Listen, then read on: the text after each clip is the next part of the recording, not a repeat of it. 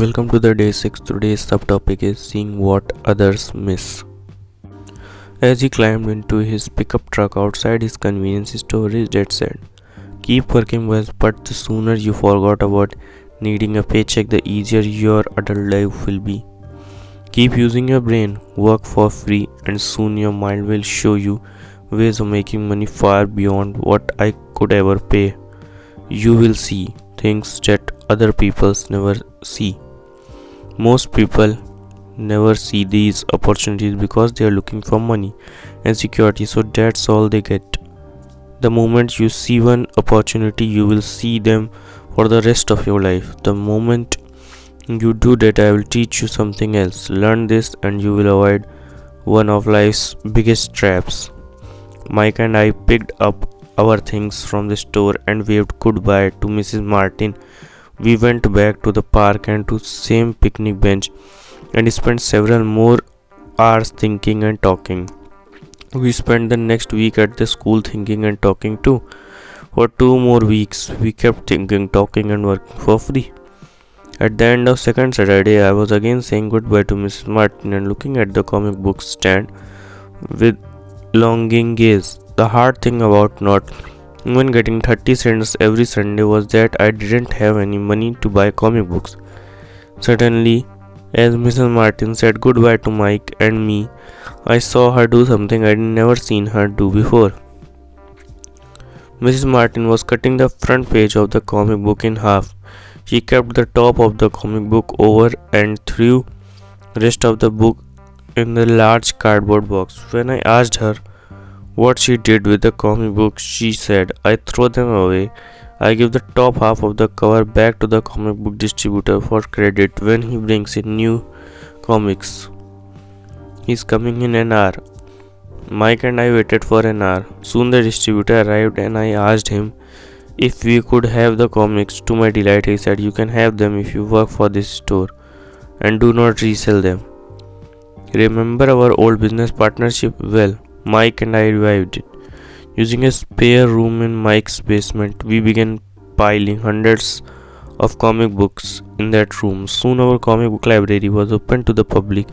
We hired Mike's younger sister, who loved to study, to be head librarian. She charged each child 10 cents admission to the library, which was open from 2:30 to 4:30 p.m. every day after school. The customers, the children of the neighborhood, could read as many comics as they wanted in 2 hours.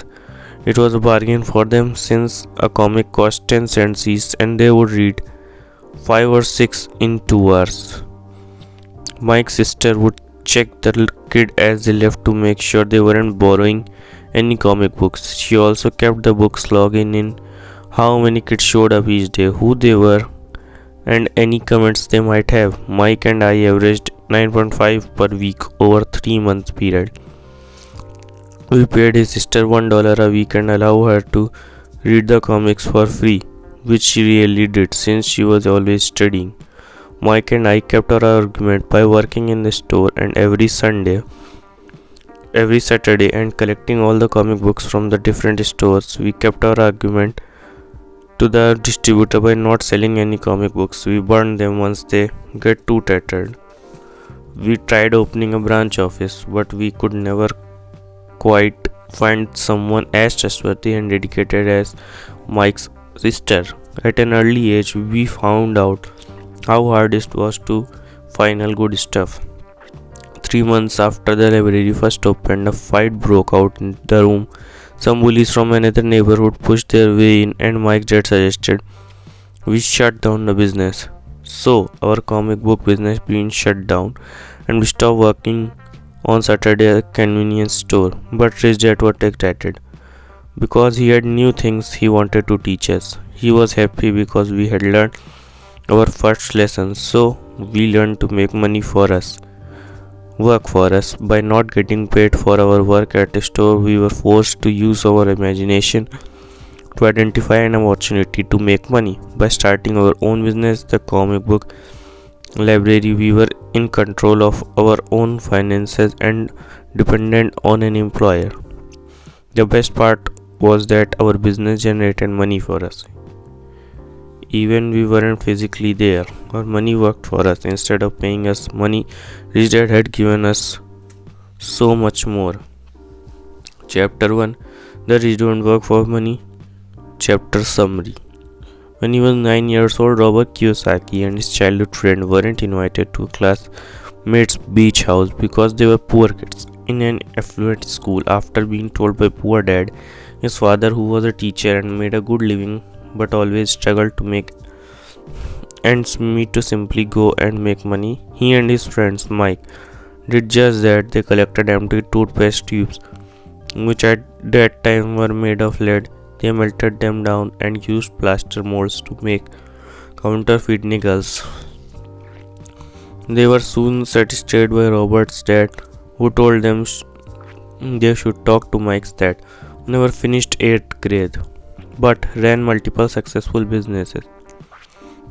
Mike's dad's the rich dad of the book title agreed to teach them, but on his terms. He had them work 3 hours every Saturday morning at one of his convenience stores, dusting the food packaging and cleaning. He paid them 10 cents an hour, which Robert usually spent on 10-cent comic book. Fairly quickly, Robert grew disenchanted with the boring work and low pay. When he told his friend he was going to quit, Mike told him that his dad said that it would happen and that Robert needed to meet with him. Robert's dad, as school teacher, used lectures, but Mike's dad was a man of few words and taught in a very different way, which Robert was about to find out. The next Saturday morning, Robert went to meet Mike's dad, but was kept waiting in a dusty, dark living room for an hour. He was fed up and emotional by the time he got to complain to Mike's dad, accusing him of being greedy and not showing him respect. When he said Mike's dad hadn't taught him anything despite their agreement, the business owner calmly disagreed.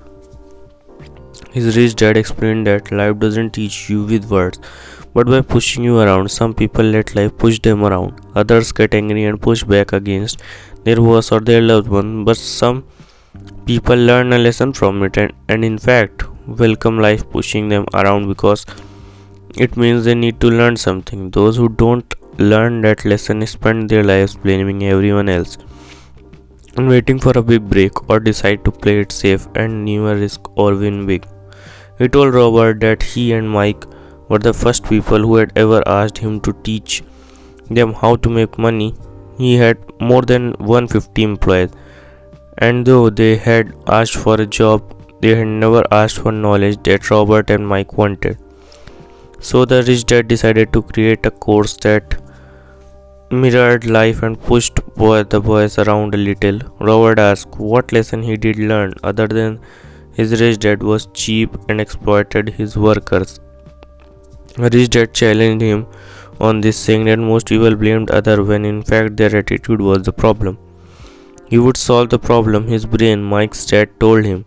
He wanted Robert to learn how money worked so he could make it work for him. He was also glad that Robert was angry, because anger combines with love to create passion, a key component of learning. Money wouldn't solve people's problem, he went on. Many people who have a high paying job still struggle with money problem, like Robert's poor dad, because they didn't know how to make money work for them. He said that the emotions Robert had felt working those 10 cents an hour, disappointed and feeling like it wasn't enough, was what he did feel like his whole life if he didn't learn this lesson now.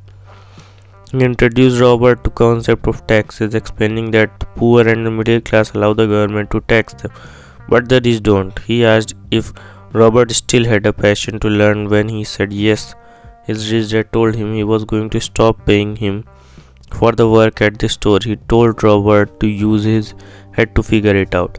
Robert and Mike worked for free for 3 weeks. Mike's dad showed up and took them outside for a talk, asking if they'd learned anything yet. They hadn't. The rich dad told them if they didn't learn this, then they will be like most people who work hard for little money their lives. He offered them 25 cents an hour, which they resisted. He upped it to $1 an hour and then $2. But Robert stayed silent. A final offer of $5 an hour and Presley, some at the time, solidified by Robert that he wouldn't be bought. The rich dad said it was good they didn't have a price. Most people did, because their lives are controlled by fear and greed. Fear of being without me makes them work hard and earn a paycheck, but once they have the money, greed gets them thinking about all the things they could buy, which makes them need more money, which make them spend more. It's what rich dad called the rat race. He told the boy that the first step was admitting to themselves what they were feeding. Too often, people reacted to their emotion instead of thinking logically. They are afraid to admit money is running their lives and so money controls them. It's not just the poor who face the fear. The rich often operates from a place of fear. He wanted to teach the boys to not just be rich because money doesn't solve the problem. School is important, he told them, but for people it's end, not the beginning. And the key for the boys was to learn to use their emotion to think, not to think with their emotion. You must learn to choose their thoughts. He told them to keep an eye out for ways to make money, saying the moment you see an opportunity, you will see them for the rest of life. Boys did, and soon they saw an opportunity in creating a library where kids could pay an admission fee and read as many comics as they could in 2 hours. Unsold comic books that otherwise would have been thrown away from the convenience store, they made a great profit, and a business did well for about 3 months until a fight in library shut it down. But they did learn the first lesson of making money work for them. Even when they weren't physically present, they were ready to learn more, and Mike's dad was ready to teach them. Left hemisphere movement. Despite having a high-paying job, people like Robert Poor Dad struggled to make ends meet. Right hemisphere movement. Looking at the discarded comic book in a creative way led to a business opportunity. Subconscious movement. People let the emotion of fear and greed rule their lives. What was Robert saying? Now it's time to reflect. Ask yourself, what is Robert saying in this quote? And why does he say that? In this section, you do not need to agree or disagree with Robert. The goal is to understand what Robert is saying. Remember, this curriculum is designed to be cooperative and supportive. 2 minds are better than 1. If you do not understand what Robert is saying, do not shy away from it. Ask for help in understanding. Take the time, discuss each quote until you understand it. The poor and the middle class work for money. The rich have money work for them. Life pushes all of us around. Some people give up and others fight. A few learn the lesson and move on. They welcome life pushing them around. Stop blaming me and thinking I am the problem. If you think I am the problem, then you have to change me. If you realize that you are the problem, then you can change yourself, learn something and grow wiser. When it comes to money, most people want to play it safe and feel secure. So passion does not direct them, fear does. Most people give more money, only get into more debt. It's fear that keeps most people working at job. The fear of not paying the bills, the fear of being fired, the fear of not having enough money, and the fear of starting over. That's the price of studying to learn a profession or trade, and then working for money. Most people become a slave to money and then get angry at their boss. Most people do not know that it's their emotions that are doing the thinking. A job is really a short-term solution to a long-term problem. It's just like the picture of donkey dragging a cart with its owner dangling a carrot just in front of its nose. The donkey's owner may be going where he wants to, but the donkey is chasing an illusion. Tomorrow there will be another carrot for the donkey. Additional question. Now it's time to take the story in the chapter along with the understanding of what Robert was saying and apply them to you and your real life. Ask yourself the question below and discuss them with your study partners. Be honest with yourself and your partner. If you do not like some of the answers you are giving, ask yourself if you are willing to change and accept the challenge to change your thoughts and mindset. How common is the approach to money taken by Robert's poor dad? Robert's rich dad said true learning takes energy, passion, and a burning desire. What are examples of when this has proven true in your life? What's one lesson you never forgot and why? Would the pay rate of 10 cents an hour and then nothing an hour have stirred in you the same reaction as Robert? Is it fear that drives you most people to work? Are there other factors at play? Is the temptation strong to think that more money would soothe that fear? Why is that such a common reaction? What an example of from your life when you reacted with your emotions. What's the time when you were able to observe your emotion instead and choose your thoughts? Are the rich or the poor more susceptible to those controlling emotions of fear and greed? Why do you think that is? Do you think most people realize they are stuck in the rat race? Why or why not? Thank you. This was all for today. Lesson 1 is finished. Tomorrow we will start with lesson 2, why teach financial literacy.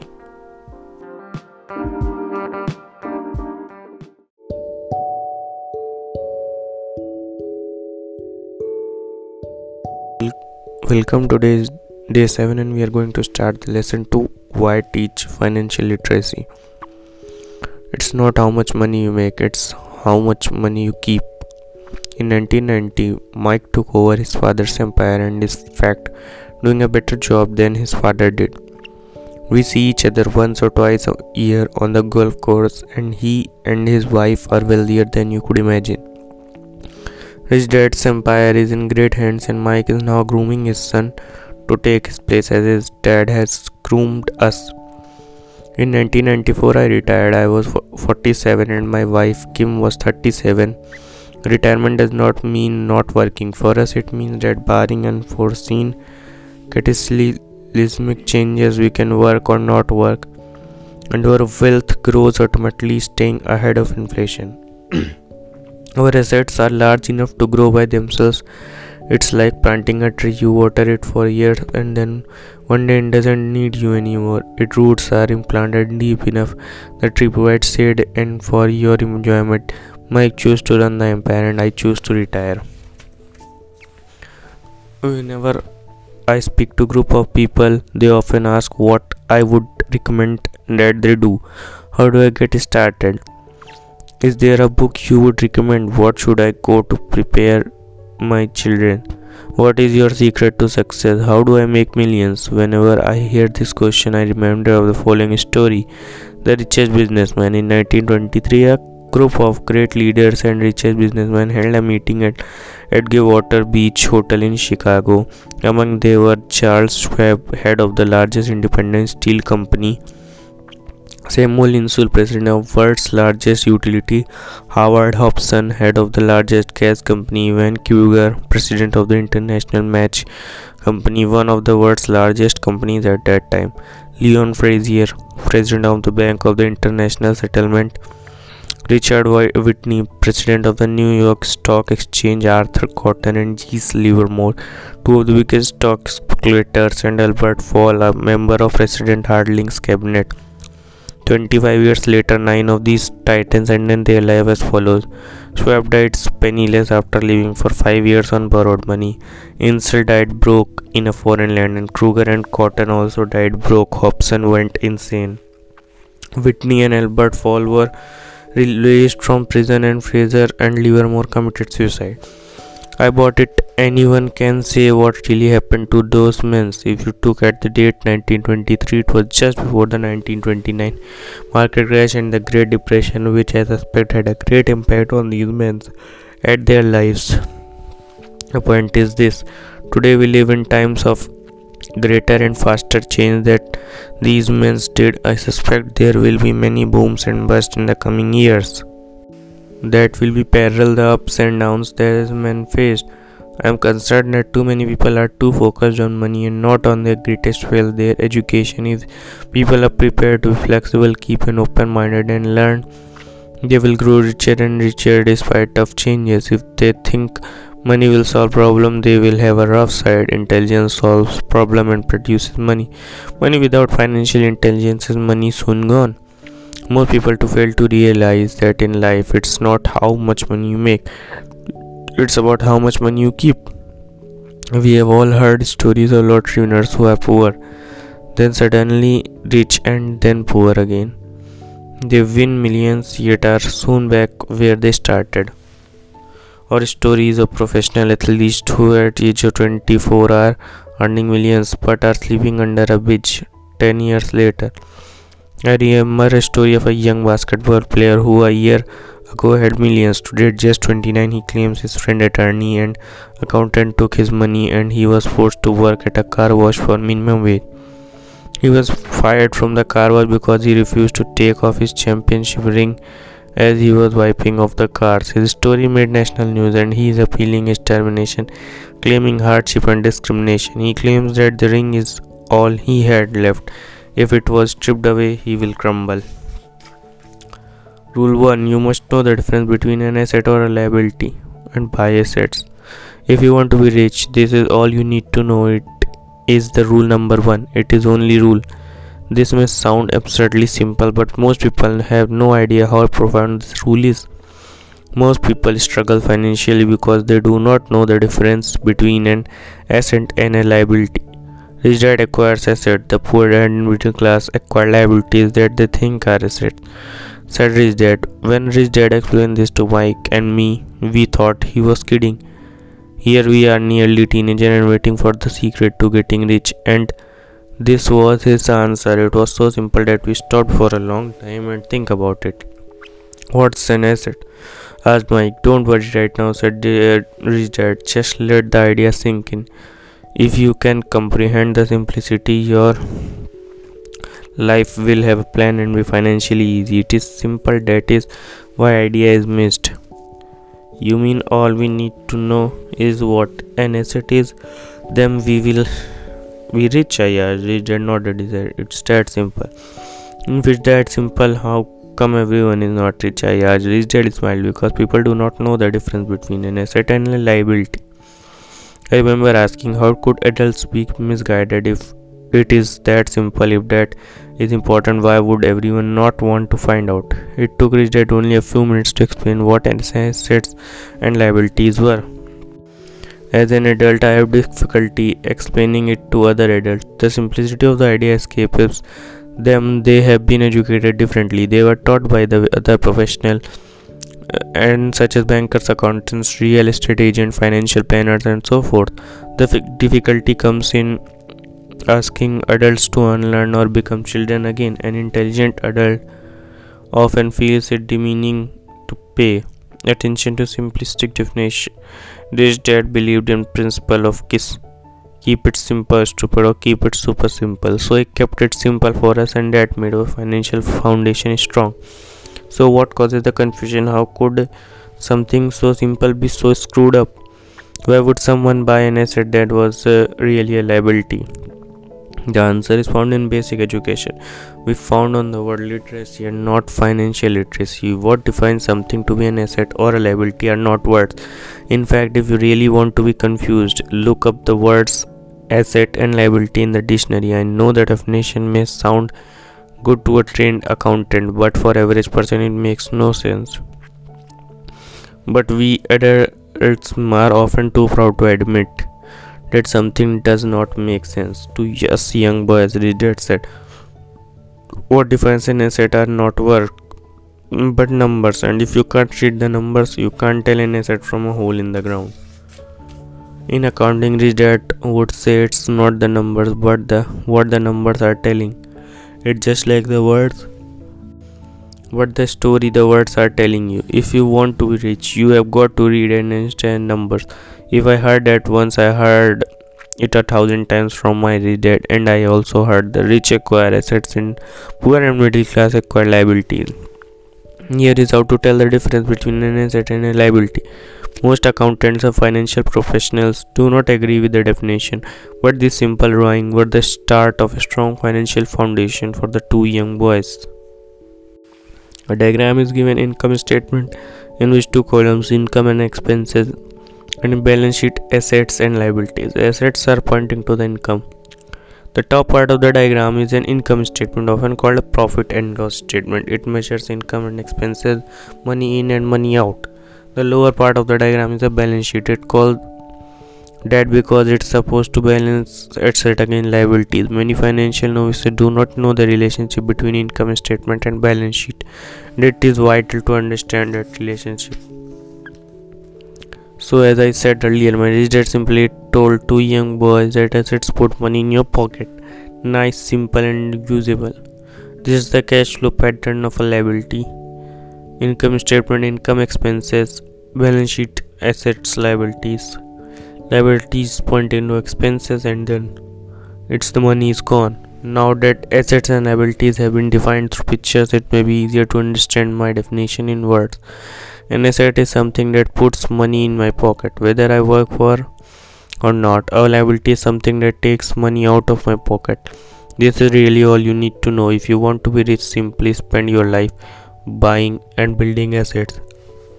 If you want to be poor or middle class, spend your life buying liabilities. Illiteracy, both in words and numbers, is the foundation of financial struggle. People are having difficulty financially. There is something that they don't understand, either in words or numbers. The rich are rich because they are more literate in different areas than people who struggle financially. So if you want to be rich and maintain your wealth, it's important to be financially literate in words as well as numbers. The arrows in the diagram represent the flow of cash or cash flow. Numbers alone means little, just as words out of context means little. It's the story that counts. In financial reporting, reading number is looking for the plot, the story of where cash is flowing. In 80% of most families, the financial story paints a picture of hard work to get ahead. However, this effort is for naught because they spend their lives buying liabilities instead of assets. Everyone has a living expense and the need for food, shelter and clothing. The diagram shows the flow of cash through a poor, middle class and wealthy person. It is cash flow that tells the story of how a person handles his or her money. The reason I started with the story of the richest man in America is to illustrate the flaw in believing that money will solve all the problems. That is why I cringe whenever I heard people ask me how to get rich quicker or where they should start. I often hear I am in debt, so I need to take more money. But more money will often not solve the problem. In fact, it may compound the problem. Money often makes obvious our tragic human flaws, putting a spotlight on what we don't know. That is why you are too often a person who comes into a sudden windfall of cash, let's say an inheritance, a pay raise or lottery winning, soon returns to same financial mess, if not worse, what the mess they were in before. Money only accentuates the cash flow pattern running in your head. If your pattern is to spend everything you get, most likely an increase in cash will just result in increase in spending. Thus the saying, a fool and his money is one big party. I have said many times that we go to school to gain scholastic and professional skills, both of which are important. We learn to make money with our professional skills. In the 1960s, when I was in high school, if someone did well academically, people assumed that this bright student would go on to be a medical doctor because it was profession and with promise of greatest financial rewards. Today, doctors face financial challenges I wouldn't wish on my worst enemy. Insurance company taking control of the business, manager, healthcare, government intervention and malpractice lawsuits. Today, kids want to be the famous athletes, movie star, rock star, beauty queen or CEOs because that is where the fame, money and prestige are. That is the reason it is so hard to motivate kids in school today. They know how that professional success is no longer solely linked to academic success as it once was. Because students leave school without financial skills. Millions of educated people pursue their profession successfully, but later find themselves struggling financially. They work harder but don't get ahead. What is missing from their education is not how to make money, but how to manage money. It's called financial aptitude. What do you do with the money once you make it? How to keep people from taking it from you, how to keep it longer, and how to make that money work hard for you. Most people don't understand why the people struggle financially because they don't understand cash flow. A person can be highly educated, professionally successful, and financially literate. These people often work harder and then they need to because they learn how to work hard but not how to have their money work hard for them. Thank you, and this was all for today. Tomorrow we will be continuing with the subtopic how the quest for a financial dream turns into a financial nightmare. Thank you and have a nice day.